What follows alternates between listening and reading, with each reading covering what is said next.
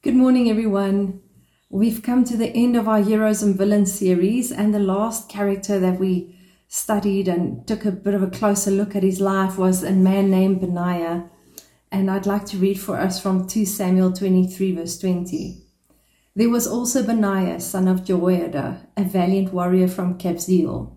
He did many heroic deeds, which included killing 2 champions of Moab. Another time, on a snowy day, he chased a lion down into a pit and killed it. And once, armed only with a club, he killed an imposing Egyptian warrior who was armed with a spear. Benaiah wrenched the spear from the Egyptian's hand and killed him with it. Deeds like these made Benaiah as famous as the 3 mightiest warriors. He was more honored than the other members of the 30, though he was not one of the 3, and David made him captain of his bodyguard. We know that Benaiah played a critical part in securing the kingdom for both David and then also for his son Solomon. And this was very important because it's from the seed of David, through that genealogy, that Jesus Christ was born. So it was also protecting the very bloodline of Jesus Christ. And just the fact that Benaiah so fiercely fought alongside David and for Solomon. He was a very brave and courageous man. And if you look at some of these exploits that he did, to face a lion on a snowy day in a pit, that's really facing your worst enemy at the worst of times and the worst conditions. And he did not shrink back. And also grabbing the spear from the Egyptian's hand. This Egyptian was 7.5 feet tall. It was a huge man. And, he defeated him too. And the sons of Ariel, or these 2 champions of Moab that it speaks about in the text, they said these were lion-like men. They were very scary. And yet Benaiah also defeated them. And just some of the lessons that Benaiah's life has shown me is just that sometimes when our reputation is in tatters, because we know that he was one of the men that hid in the cave with David, they were outcasts, they were chased around by Saul. And yet it unleashed such incredible courage and bravery in them. And I just love how greatness and shame also sometimes go hand in hand. And I think that is so that God can get the glory, that we are just the vessels and He is the treasure inside. I think sometimes we get hung up on things from our past that we find embarrassing or where our reputation was ruined. And yet God says, but He can redeem anything. And if we give it to Him, He's the treasure inside. It's not about the vessel. It's not about us. And all we need to do is remain available.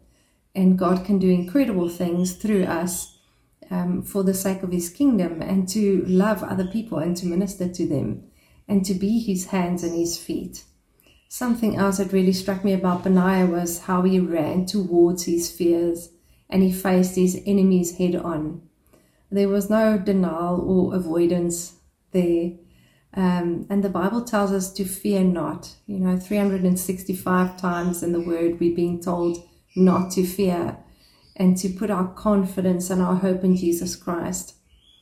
We serve such a radical God, and therefore our faith should be radical. And we live in times when people are trying to impress their opinions on us. There's a lot of propaganda, and to go, but I'll stand for what the Word says and what God says, and not just to go with a popular opinion of the day, but to really see God's heart and His will in every situation.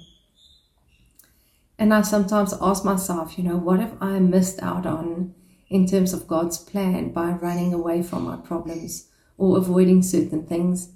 And I think it's encouraging to know we have a God who wants us to overcome, who's committed to our success, who stands with us and cheers us on. We have a Holy Spirit who is our comforter and our counselor, and we don't have to do it alone. And I think especially when times are hard and tough and we're facing tough choices, to ask the Lord, God, what is it that you want? What is the right thing for me to do? And how do I most honor you? And how can I love on people in the situation I find myself in, and let you be glorified in and through my life? And then the final one point I wanted to make was that your uniqueness and your gifting fits perfectly into God's plan. If I think of Benaiah, he was the son of a high priest. So one would think he'd also become a priest like his father was.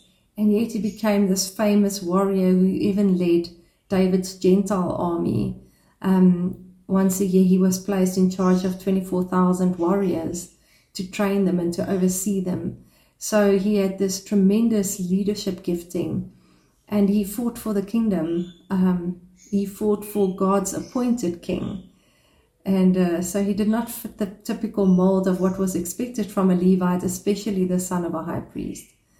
And I just think that God uses our unique talents and giftings, and it's surprising sometimes his ways are not our ways, but we know that he is sovereign and that he is good.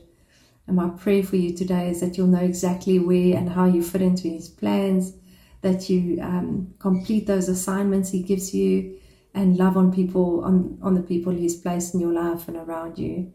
So be blessed and have a beautiful day. Thank you.